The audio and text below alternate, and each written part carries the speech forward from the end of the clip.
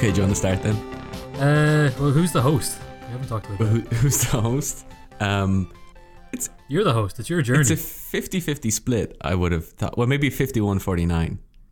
I don't know. In my head, it was like we were co-hosts. Yeah. Okay. But that's not like me being like not having an ego or anything like that. That's like me literally just sharing blame in case, we ever said something so offensive that we got in trouble. Then it's both of us as opposed to, we already got in a bit of trouble with Sana. Apparently, me talking about Hillary not being a great candidate and that Brexit might not be an entirely bad idea. Yeah. Got a couple of scowls. Oh, really? Really? Yeah. Well, that's going to happen. It's like we're talking about politics, so we're inherently going to, not be divisive. That was never the intention, but not everyone's going to agree with everything. And then we're also going to get stuff wrong. Like last week, you said that. I say last week, we recorded it now like 4 weeks ago or something. But yeah, we have to talk about that because like this one's going to come out a week after he was inaugurated, and we recorded it a month before that. Yeah. I don't think we addressed that in the recording because we didn't know. Right, that was an experiment that we just did in your house. Like we didn't know how late. We basically didn't know how lazy I was going to be about the whole endeavor, and that I wouldn't actually even begin editing it for like 4 weeks. I forgot about it for a long period of time there. Yeah, I totally forgot about it too. I was in Brazil. And you were on holidays in Ireland. Actually, that's a good point to make. We're not in the same room, are we? Are we? No, we're not. Just double checking. No, I'm pretty sure that we're a couple of time zones away and maybe an ocean away. Yeah. Last time we recorded, our knees were pretty much, not even pretty much, our knees were touching. That was a very cozy setup we had. But now for most of it, I held onto your knee for support, both emotional and spiritual. But yeah, now our knees are some 5,500 miles apart. I'm back in San Francisco, California, and you are wherever you are. The north side of Dublin City, just one story above where we recorded the last episode. Wow, you're yeah, I know. I'm already one story up. Yeah. So wait, what were we talking about before? Oh yeah, like just addressing that we're going to say stuff that's wrong. We're going to say stuff that not everyone's going to agree with, but hopefully the tone and the inevitable dick jokes will kind of breast jokes apparently and breast jokes. No, bra jokes. Also, that's something I want to get off. I know you had an idea of incorporating the metaphor of me losing my political training bra on this political journey. I know you wanted to incorporate that more, but I am so far against that you wouldn't believe. It makes me so uncomfortable. That's okay. I don't actually think I was pushing it that much. I mean, I've deleted all those conversations that you claim I had about them. So those are alternative facts, Richie Nolan. That's another thing. I'm going to need you to explain to me what alternative facts are at some point. Maybe like in our Trump follow-up or something. Well, I mean, so we recorded the last one a month ago, even though it's not even out as we're recording this one. But so we talked about Trump. Like, what have you noticed since you came back to the States about Trump's America? Well, I'm here now, so I can actually go. Actually, hold on. I'm going to go to the window and I'm taking off my headphones. I'm going to go to the window and look out the window and check and see. I can't hear you now, by the way. Steve, it's gone. It's gone? Yeah, it's not there anymore. Just looking out the window. It's not there. It's just a field of ash with one lone "Make America Great Again" hat just lying in the middle of it all. No, it is weird being back. Like I said, I got in a couple of days before the inauguration. The inauguration happened. And then the very next day, an entire gender just protested what just happened. And it was bizarre. Absolutely bizarre. Not an entire gender, the liberal people of that gender.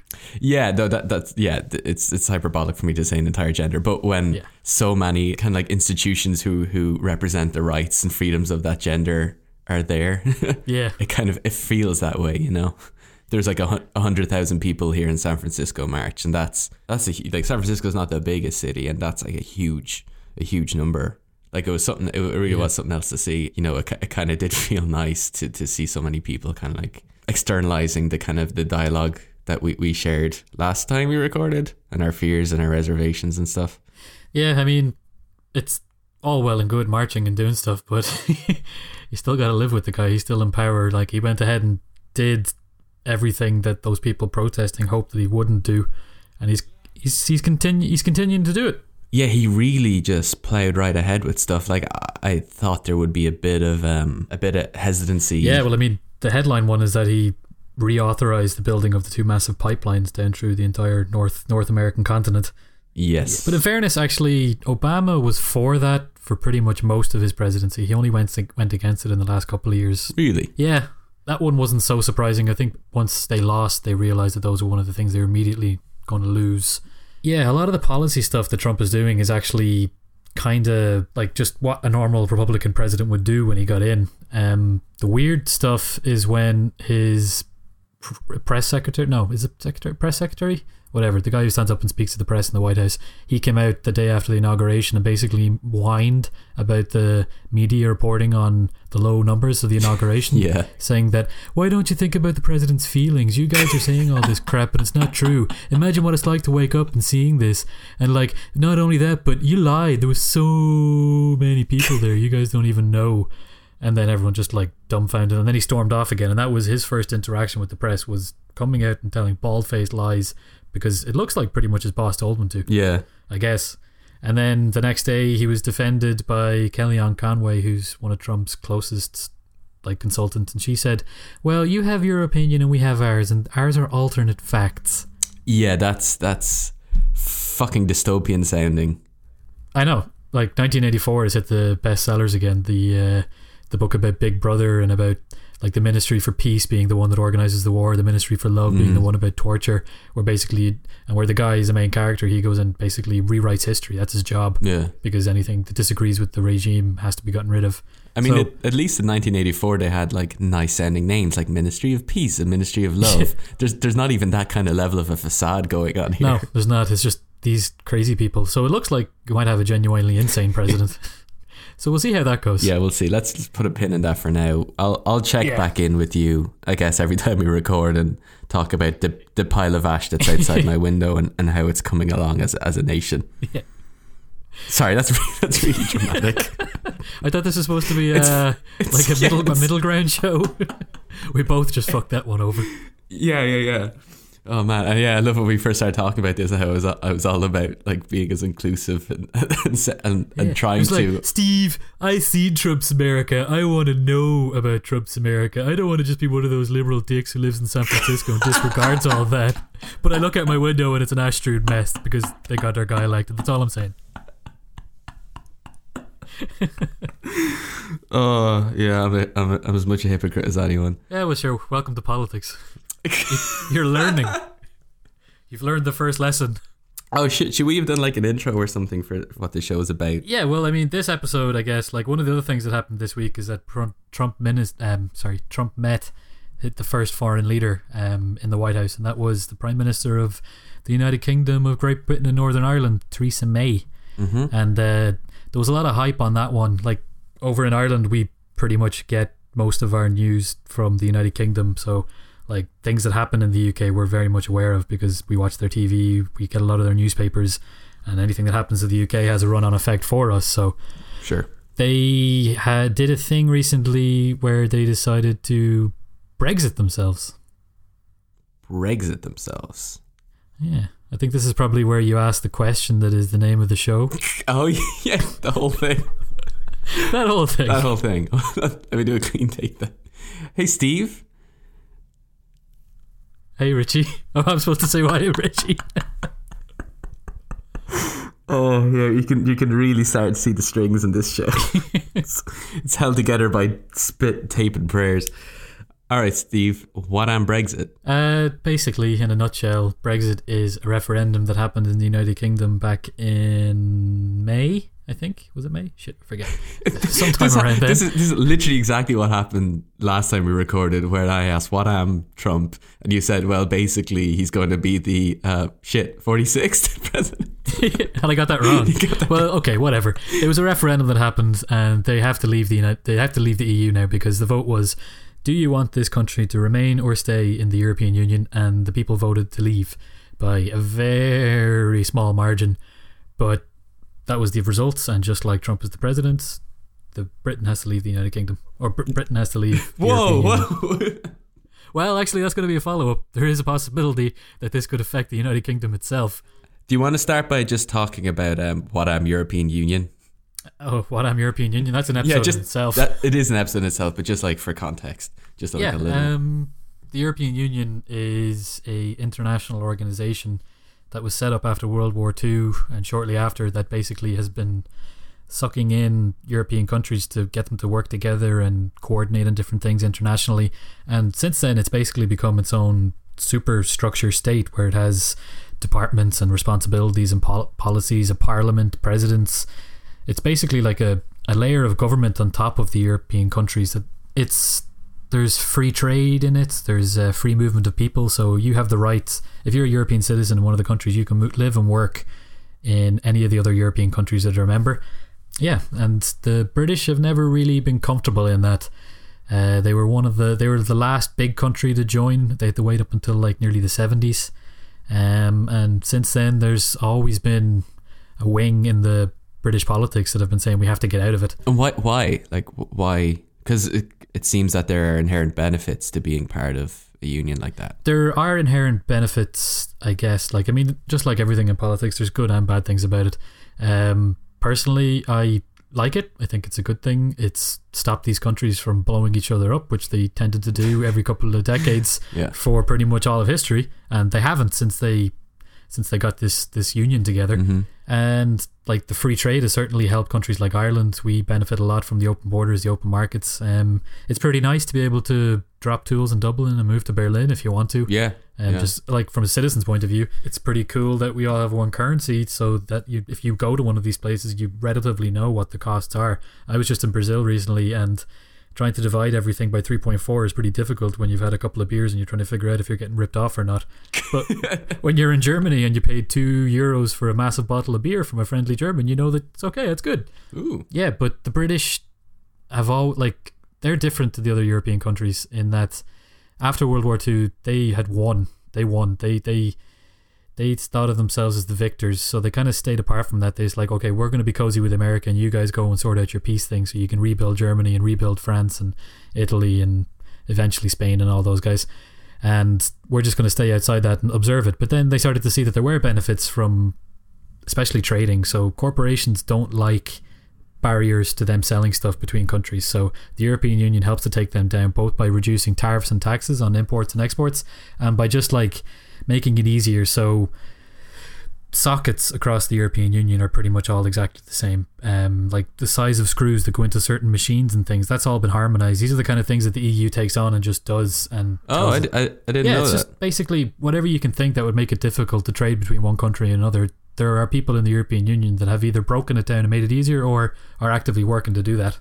Yeah, it's like it for a lot of ways it is pretty good. But the things that the British are not comfortable with is that they have always thought of themselves as being exceptional. Like they were the British Empire, lords of the earth for pretty much between the like mid 19th century up until World War I, maybe World War II. Mm-hmm.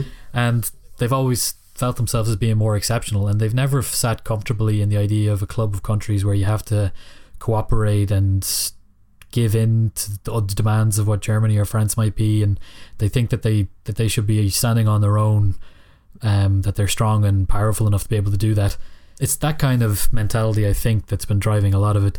There, to a certain extent, especially in certain parts of the United Kingdom, there's a great deal of unhappiness with the immigration that's been going on. So the United Kingdom is a lot better off than a lot of countries that are in the European Union, especially the big block of Eastern European countries that joined en masse in the 90s after the Soviet Union collapsed. And like there's been hundreds of thousands of people moving into UK from these countries looking for work, basically. Right. I mean, same thing happened in Ireland. Same thing happened in... We can't, like, we've done that for forever. Like, I just did that. I went over here. Yeah, I mean, and the Irish do that forever. And not only that, but Ireland itself has received hundreds of thousands of immigrants from the European Union. But for some reason in Ireland, there hasn't really been much of a negative backlash to that, whereas in the UK, there has. A lot of people see it as undermining low-paid jobs. It's not helping people. It's putting too much strain on the health service. It's just basically overall not a good thing. And so over the last, I'd say, 10 to 15 years, there's been a huge swell in like active political support for leaving the European Union to stop migration. And UKIP, the United Kingdom Independence Party, they were the ones to kind of jump on the back of that. They've been around for a long time, probably since the 90s, if not before. In the 2000s, they got a leader called Nigel Farage, who is... It's pronounced Farage. Yeah. Nigel Farage? Yes. Yeah, it's actually Nigel Farage is probably one of the least British names you could ever get. He's a former London City stockbroker who's married to a German, I believe. But, yeah, everyone's entitled to do whatever they want and believe whatever they want. We're all entitled to marry Germans, Steve. It's true. That's what the European Union helps to do. It was founded on that principle of after World War II going, guys, look, it's okay to marry a German. Okay, we've set up this union. We're going to streamline the whole process. Go mad. Go marry our Germans. So the UKIP have been getting more and more popular, and their base is essentially strongest around where they've managed to steal votes from the Conservative Party, the centre right wing party in the UK, and that has been putting a lot of pressure on mainstream Conservative politicians to basically give in to these demands, to be tougher with the European Union, because Tony Blair, he was the Labour politician who was in charge of the UK for a very long time, from the late 90s up until pretty much just before the big financial crash in 2008. He was pretty much pro-EU. There was talk in the early 2000s that he was going to try and get the UK to join the euro, the common currency as well, but that didn't happen for whatever reason. And after he finished, young David Cameron came in, and he was pro-EU, but he was more willing to accommodate the people in his own party who were anti-EU, and I guess politically he thought that was a good way to try and stop UKIP from stealing votes off them. He eventually said, okay, what we're going to do is, if I get re-elected, we'll have a vote on a referendum. And he got re-elected, and so he said, okay, we're going to have a vote. And he was so dead sure that he was going to win.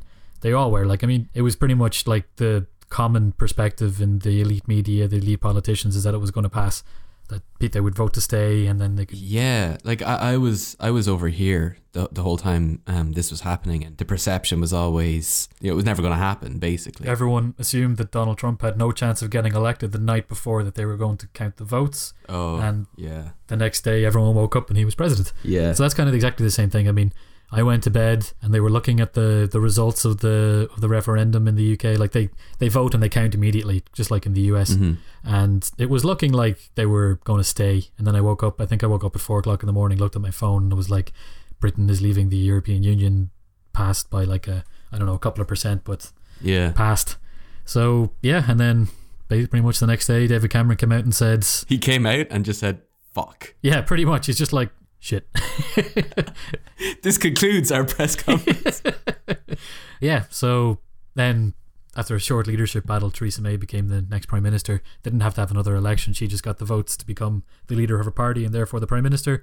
Met the Queen, got the job, and now it's her job to actually take Britain out. So all that's happened legally, politically, well, not politically, but legally, officially, is that there's been a referendum. In the United Kingdom, they don't have a written constitution, so they kind of make things up as they go along by practice, basically. So referendums are pretty new, and the thing that is sovereign, that has been decided through their hundreds of years of history, is that Parliament is the one who gets the final say. And Parliament has not actually voted to leave the European Union yet. They only voted to ask the people in a referendum. And Theresa May has not Snapchatted the leaders of the European Union saying, we're leaving, by the way. Yeah, so they haven't actually officially left. She said that they're going to trigger the thing that lets a country leave. It's called Article 50. They're going to trigger that in March, and then after that they have to be out of the European Union in 2 years. And that's imposed by the European Union, that 2-year time frame. Yeah, basically she's going to trigger Article 50, and the debate that's been going on since the referendum basically is, what kind of Brexit are we going to have? Because there's lots of different varieties of Brexit. You could have a soft Brexit, which is like what Norway, Switzerland and Iceland, I believe, they are countries in Europe who are not members of the European Union. They're part of the European Economic Area, which is like a hanger-on club for people that aren't comfortable being in the European Union but still want all the benefits of it. Like on Facebook saying your relationship it's complicated. Yeah, pretty much. So you get all the cool stuff, but you also have to do everything that your partner tells you to do, because they're the ones who have the bed that you want to share, I guess. Is that the analogy we're going for here? Yeah, I guess. So, but the problem is that in exchange for being in the free market, you have to follow all the rules that the European Union sets, but you don't actually get any say in those rules. So it's not perfect, but a lot of people in Britain were saying we have to go for this because if we lose free trade, we're going to be totally screwed. Basically, if our partner goes off and gets into bed with someone else, where are we going to sleep? But that isn't what happened, actually. Theresa May came out last week and said that she's going to have to quit the free trade area, essentially, and try and redraw a whole new trade, maybe with each individual country or with the EU as a whole. Because so that's a hard Brexit. That's a hard Brexit. That's like a full divorce, basically. Whoa, okay. A rock hard Brexit. Yeah, they're, well, not rock hard. They're going to try and do a new deal, but one of the things that they don't want to agree to is free movement of people. They do not want to have to allow anybody from any European Union country to live there. Okay, well, what about, like, say, Ireland, where we like share a landmass there with Northern Ireland, and that's a unique situation, I would assume. Yeah, that is a unique situation, actually, and that kind of deserves its own talk, I guess. Ireland is kind of gobsmacked by this whole thing. We are very much intertwined with the UK, both culturally, historically, socially, and economically. So this is not good. No matter what happens, this is not going to be good for Ireland. And we're also the only country that shares a land border through Northern Ireland. And I mean, like, if I want to drive from my home in Dublin to my parents' home in Donegal, I have to drive through the Northern Ireland for an hour.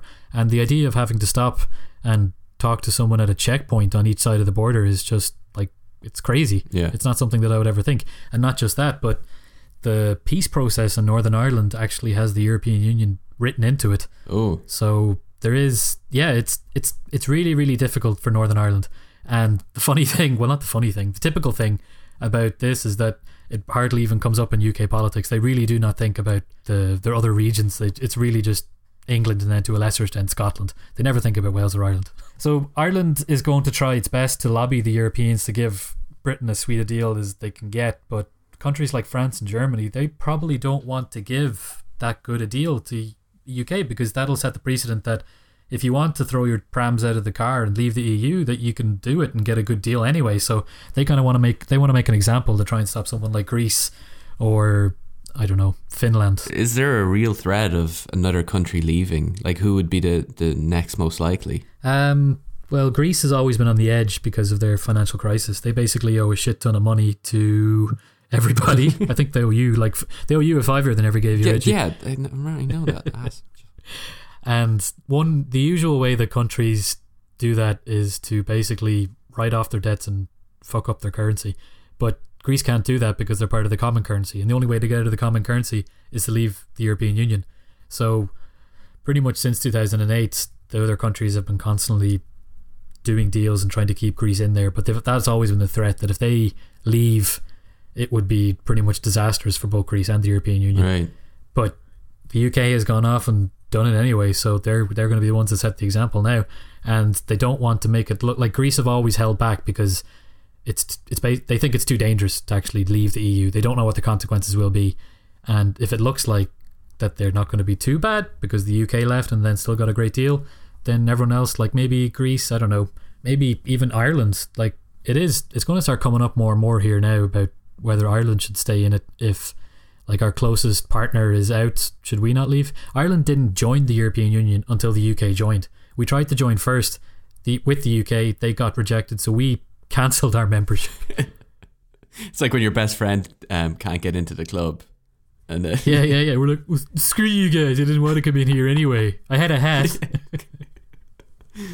So yeah, it hasn't really started that much in Ireland. There's not really that many people talking about it, really, because we've benefited a lot from European membership. I think it's like en masse among the people and among the political elites. There's some things have not been great. Like, I come from Donegal and Killybegs, and the fishing industry in Ireland has been cut back a lot by the amount of fish they're allowed to catch is agreed in Europe, and that's been getting smaller and smaller every year. So if you're from that area, you probably don't like the EU. But most other places, like, they just think, oh yeah, it's a good thing. Sure, it's got the little flag on the roads, the big new road that they built down there. They must be nice. and it's funny. Like, so there's, again, the stuff we talked about last week with Trump, and then now this. Like, these are two big political movements that have led to, like, these near 50-50 splits. Why is that? Like, why is it just a coincidence that, like, so soon together, so close together in 1 year, we have such polarizing events? Is that coincidence, or is there something else there? Well, that's a question way bigger than I'm going to be able to answer. I mean, basically, why do I bother? Why did I bring you on here, Steve? Because that guy from the Stanford Political Science Unit told you to go away. They all told me to go away, Steve. I didn't tell you to go away, Richie. I'm still here. Now I'm telling you to go away, or answer my question. Answer my damn question. It probably is linked. I mean, it's not a coincidence that these things are happening at the same time to similar countries for similar reasons. Yeah. It can't be. And I mean, there's similar kind of right-wing populist movements going on all across the developed world at the moment. Pretty much everywhere except for Ireland, which is fun. Like, funny. I don't know why. Well, do you want Ireland to start one? Its own... Is that what you're getting at? No. No. Because last week you wanted to bop off Trump, and now you're starting a right-wing movement in Ireland. Why would I bop off the leader of a right-wing movement and then start off another right-wing competition, movement? Stephen. I want green hats. This is another thing. You said you used the term red hats when you were chatting to me during the week, and I said you're going to have to explain that to me in the podcast. Yeah, well, the red hats are the Make America Great hats. Oh, yeah, okay, sorry. I thought it was like this old ass slur that went back like generations, and there's this historical context to it I didn't know about. Red. Oh, okay, that's okay. I guess if you look at the photographs from the inauguration, I was like, I watched the video like of him getting sworn in. I seen the crowds and I was like, why does it look so red? And then I seen close up photos like, everyone's wearing a red hat. I thought it was like a red coats thing. It's like this historical thing I don't know about. So this is the other thing. So like, we're good friends, and I have like things that I would normally, like prior to this podcast, have just like chatted to you about during the week, but I find myself going, no, don't talk to Steve, save it for the podcast. You're just going to waste it. So that's why I haven't been talking to you as much during the week. And if you do talk to me and I seem really short and abrupt with you, it's just because I'm like, no, fuck off, we should talk about this during the podcast. Okay. Yeah. So that's why you didn't come to the funeral of my nearest. Yeah, that's why. Fuck off, we'll talk about the funeral of the podcast, Steve. Nobody died, just for the record. Yeah. Wait, what are we talking about? What? Brexit? Brexit? Talking to friends and family over in London and other parts of the UK, the scariest thing that they're thinking about is that what's going to happen? Aren't they going to have to leave? Yeah, that's. I'm kind of in a similar situation because I'm looking to move over there in the near future. That's kind of why I asked earlier about, you know, what about Ireland? That was for selfish reasons, because I'm kind of thinking of myself, like, is that going to hurt us over there? It won't. Basically, the Irish will always have a special. They will always have a special exemption in the United Kingdom, since like we got independence in 1922, but that was like we were a free state within the UK. Basically, we were still very closely politically tied. And then when I think one of our Taoiseachs got drunk and declared full Republican independence in the 50s, he kind of surprised the UK, and they were like, "What?" Yeah, apparently he was at an event in Canada, and there's actually unionist clubs in Canada who like do the same thing as the guys up in Belfast, and they were having like a big celebration about all unionist things. And unionism in Northern Ireland, and apparently in these Canadian clubs, basically stands in opposition to Irish nationalism. That's why it's there. And they were rubbing it in his face, and apparently he just turned around and goes, "Yeah, well, I'm announcing an Irish Republic." That's it. It's wonderful. And everyone's like, "What?" And the UK were like, "Holy shit, what? We've got nearly 1 million Irish people here living and working in our country, and now they're suddenly going to be foreign aliens. Okay, let's pass this law that says that Irish citizens basically have the same rights as British citizens." And I think Ireland in turn did the same. Man. So those laws exist before the European Union. I'm pretty sure the European Union superseded that. So like Irish people in the UK and the UK people in Ireland are there on the basis of EU, but even if free movement of people is stopped, Ireland will, like, I mean, nothing's for sure anymore because Brexit happened and Trump got elected, but I'm like 90% sure that Ireland will get like a super special deal, and we'll continue to be able to live and work in each other's countries. Okay. But if you're not from Ireland, it's a little bit trickier. Essentially, if they don't want free movement of people, they don't want people from Europe coming and living and working in the UK, then if you're already there, like, there is a risk you could get sent home. I can't see it though. I mean, the UK is still a progressive, like, modern democracy. Sure. Even if they voted a way that liberals don't like, it's still liberals like myself and yourself. It's still Like, they're not going to put people into the back of buses and put them into a boat and send them back to France. Like the reverse of what's going on with the refugees trying to get in. Right. That's not going to happen. So I think anyone that's already there is pretty much safe. They'll probably do some sort of like a legacy clause where you get to stay. Because I mean, like, I know someone who lives in Edinburgh and she is a German citizen. That's the basis she's living there. Mm-hmm. And she's bought an apartment. So if in 2 years' time they turn her in and say, okay, you have to leave now. But I mean, she's got property in the country. Do you get that? Do I get that? Yeah, I get that. It defaults to you. Yeah, it's the Steve clause they're going to work in. You stand to benefit the most from this Brexit. No wonder you were pro-it last week. When I said I was pro-it, I guess I should explain. Yeah, that. Actually you should, because like everything you said here kind of went against it. I know you only mentioned it in brief passing last time, but this seems like you're against Brexit. I am against Brexit. I don't think it's going to be good, but I do understand people's frustrations with the European Union and why they would want to leave. I don't necessarily agree with the hooray for Britain, wave your little Union Jack flag, the Queen is great and we should leave the UK because we're so much stronger and better than those smelly Europeans. That's not a good reason. Did they officially say smelly Europeans? Oh, that was the official slogan. I think like it was the slogan that was written on the bus underneath the thing about the health service. It's very small print. It just said smelly Europeans. The like I said, if you're from Killybegs, you're not going to be happy with what the European Union did to the Irish fishing industry, because basically a deal was done in Europe to protect Irish farming rights, and but this is the conspiracy theory back home. to protect Irish farming rights, they gave up the fish, and this is the kind of compromises that you have to do at the table. And I mean, like when we had our financial crisis, people said that we should have burned the bondholders, we should have like cut the debts, and the government should have taken them on. Because of our situation in the European Union, I'm pretty sure it's been like officially found that they told us we can't do that. We have to honour every debt and pay it all back, and that put a huge burden on the Irish state that we're still paying. In our lifetime, we will not have paid off the debts that the Irish government took on in the recession. And Greece still owe me that $5, so yeah, I know you're never going to get that back.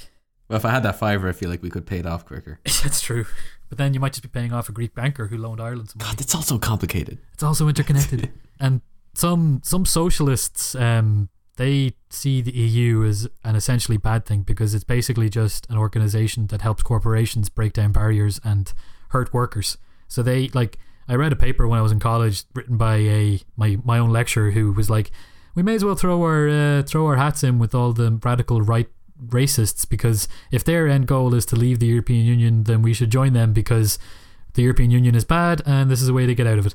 Like, I don't condone that at all. That's a bad reason to want to leave, but I do understand. But I don't think leaving it is a good idea. You should try and change it rather than leave it. Like, just because it's broke, you don't have to destroy it. Right? Yeah. Like, it's got a lot of potential. It's a nice thing to be able to live and work anywhere in this, like anywhere in the world. That would be lovely. So at least we have it on this continent. Yeah, I was going to say, especially for Europe, which is relatively a small continent with a bunch of much smaller countries, being able to move at least somewhat freely around that continent is a big deal, especially because like over, you know, in the States here, it's like you got 50 huge ass states which kind of like are bigger than a lot of European countries, and just being able to move around, the different economic opportunities that are available in these different places is like a big deal for everyone here. And so for us to have a similar thing where we can kind of like move around and find work where, you know, somewhere that isn't just like our small little island, for example, that's huge. Yeah, it is. One thing that the British were afraid of as well, actually, that you mentioned, is that Europe is eventually going to become the United States of Europe. Like, we have free trade and free movement of people now, but we're not the United States. Like, we're not so joined together like that. We're still nations within, like a superstructure, whereas the United States is basically one nation. Right. It's not, they're states, but they're not the same as like Ireland being a state. Right. But people are afraid that that's the way the European Union is going to go eventually. Really? Like, well, of course, it keeps on taking power, and if it keeps on going on the curve that it's on, I mean, it's essentially an inevitability. I don't know, what would you like? Would you rather be a European citizen than an Irish citizen? Fuck, that's a big question. No, I like the idea of maintaining our own national identity and stuff, and being an Irish citizen, but just having a very good parent structure there that just allows for, you know, good relationships between all these individual countries, so you can move around and work and stuff. I don't know if I necessarily agree with one gigantic, you know, like federalized government over everything, of which we're just like an individual state. Yeah, that's probably the way that it's going to happen. I mean, like, I don't think anyone's ever going to say that it's one country of Europe. I'm like, what would we call it? Just Europe? The United States of Europe, I guess. But that's a shit name. Wait, it would be like that would be just use. Use. Hey, use. Hey, use. That's the plural for you here in Ireland. Hey, use. So what happens next? Article 50 is being enacted. What, in March? Is that when they're hitting the big red button? Yeah, that's when they officially inform Brussels that they want to leave the European Union, and that's when the official talks for what's going to happen afterwards start. And so does the UK just have to chat with every individual country they want to have dealings with? Well, that's yet to be decided. So they're going to try and do a deal with the European Union as one, because that's easier for everybody. Like, the UK would prefer that. Yeah. The European countries would prefer that. But there is no one European decision here. So France are going to want one things. Germany are going to want other things. Ireland is going to want to give the UK pretty much all that they want, because it's in our interest for them to have a good deal. Like I said, other countries are going to have other things. So, and then every country has to basically agree together that this is the deal that they want to have with the United Kingdom. That's going to be very hard, very, very hard. Right. So it's certainly not guaranteed. And then if that breaks down, well, I guess it would have to be individual deals then. But then the trouble is that the European Union doesn't like doing its countries doing individual deals. Oh, kind of stuck in a quandary. Yeah, it's also. Steve, you didn't tell me when we started this podcast it was going to be complicated. Nah, I wanted you to find that out. Oh, I thought it was just going to be jokes. There's been a few jokes. A couple. Yeah, a hot mess. To conclude, it's a hot mess.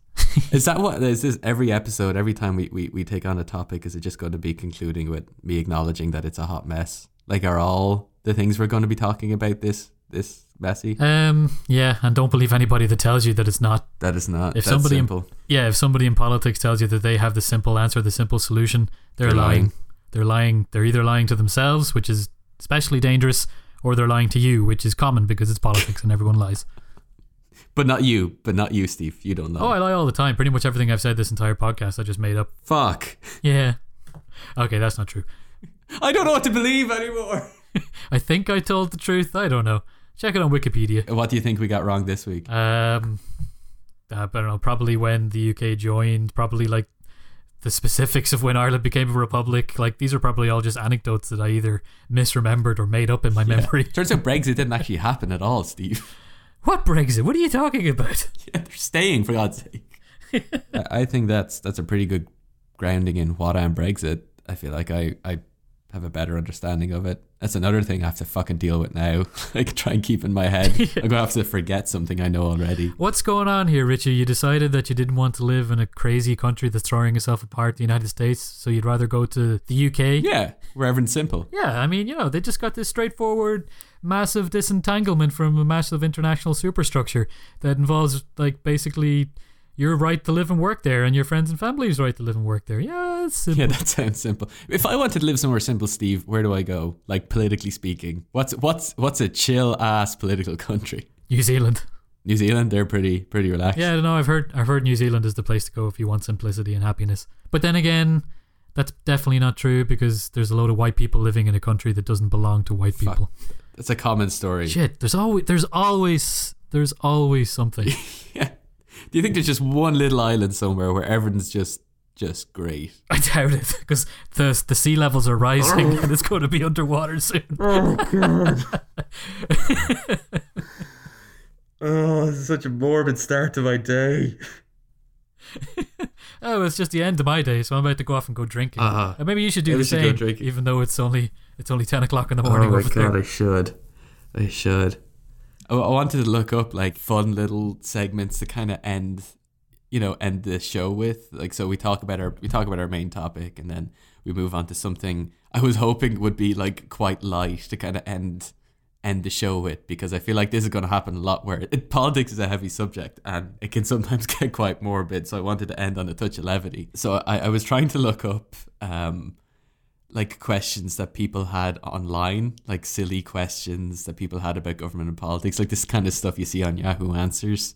And we could well, actually, one of the best ones, speaking of Brexit, was that the day after the Brexit referendum, lots of people Googled what the EU was. Yeah, stuff like that. in the United Kingdom.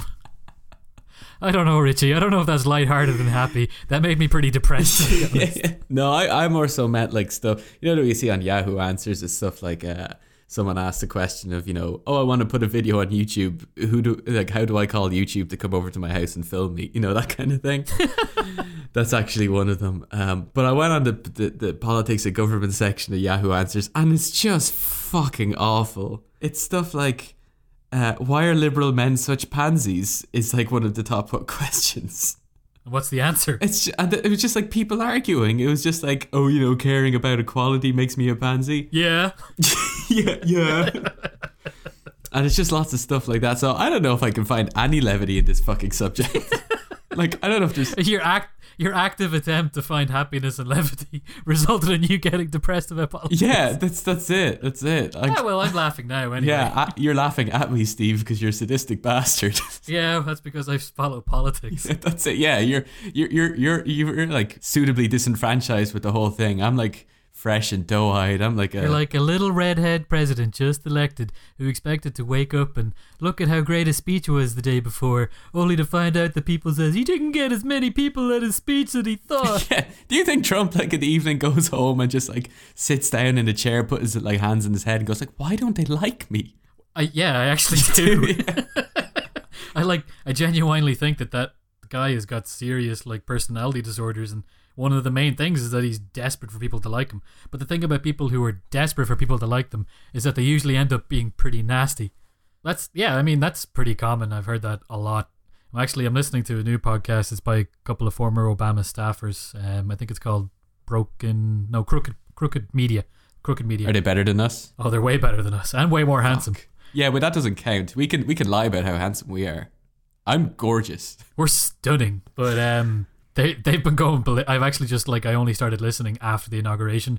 They're going ballistic. Like they try to say that they're in a good mood, and then just by the end of it, they're like, That's fucking exactly how I feel. Like I started this podcast hoping that it's like levity and lightheartedness and trying to find the humor and joy and all this stuff. And to a certain extent, we do laugh at that, but it's just the more I learn, the more kind of morbid it feels. And I guess that's part of it. I guess that's something I have to just learn to deal with. Like I guess you've been doing this far longer than I have. Did you have a moment like this where you were kind of lost your innocence, I guess? Yeah, pretty quickly. My stupid initiation to politics was watching The West Wing. A lot of people our age probably have that. It's like, oh my god, it looks so cool. But that's only when you watch it the first time. When you watch it with an awareness of politics, you can see that they're actually in charge for 7 years and they don't actually get anything done. Right. Because it's a realistic show. But they have a great time while they're not getting stuff done.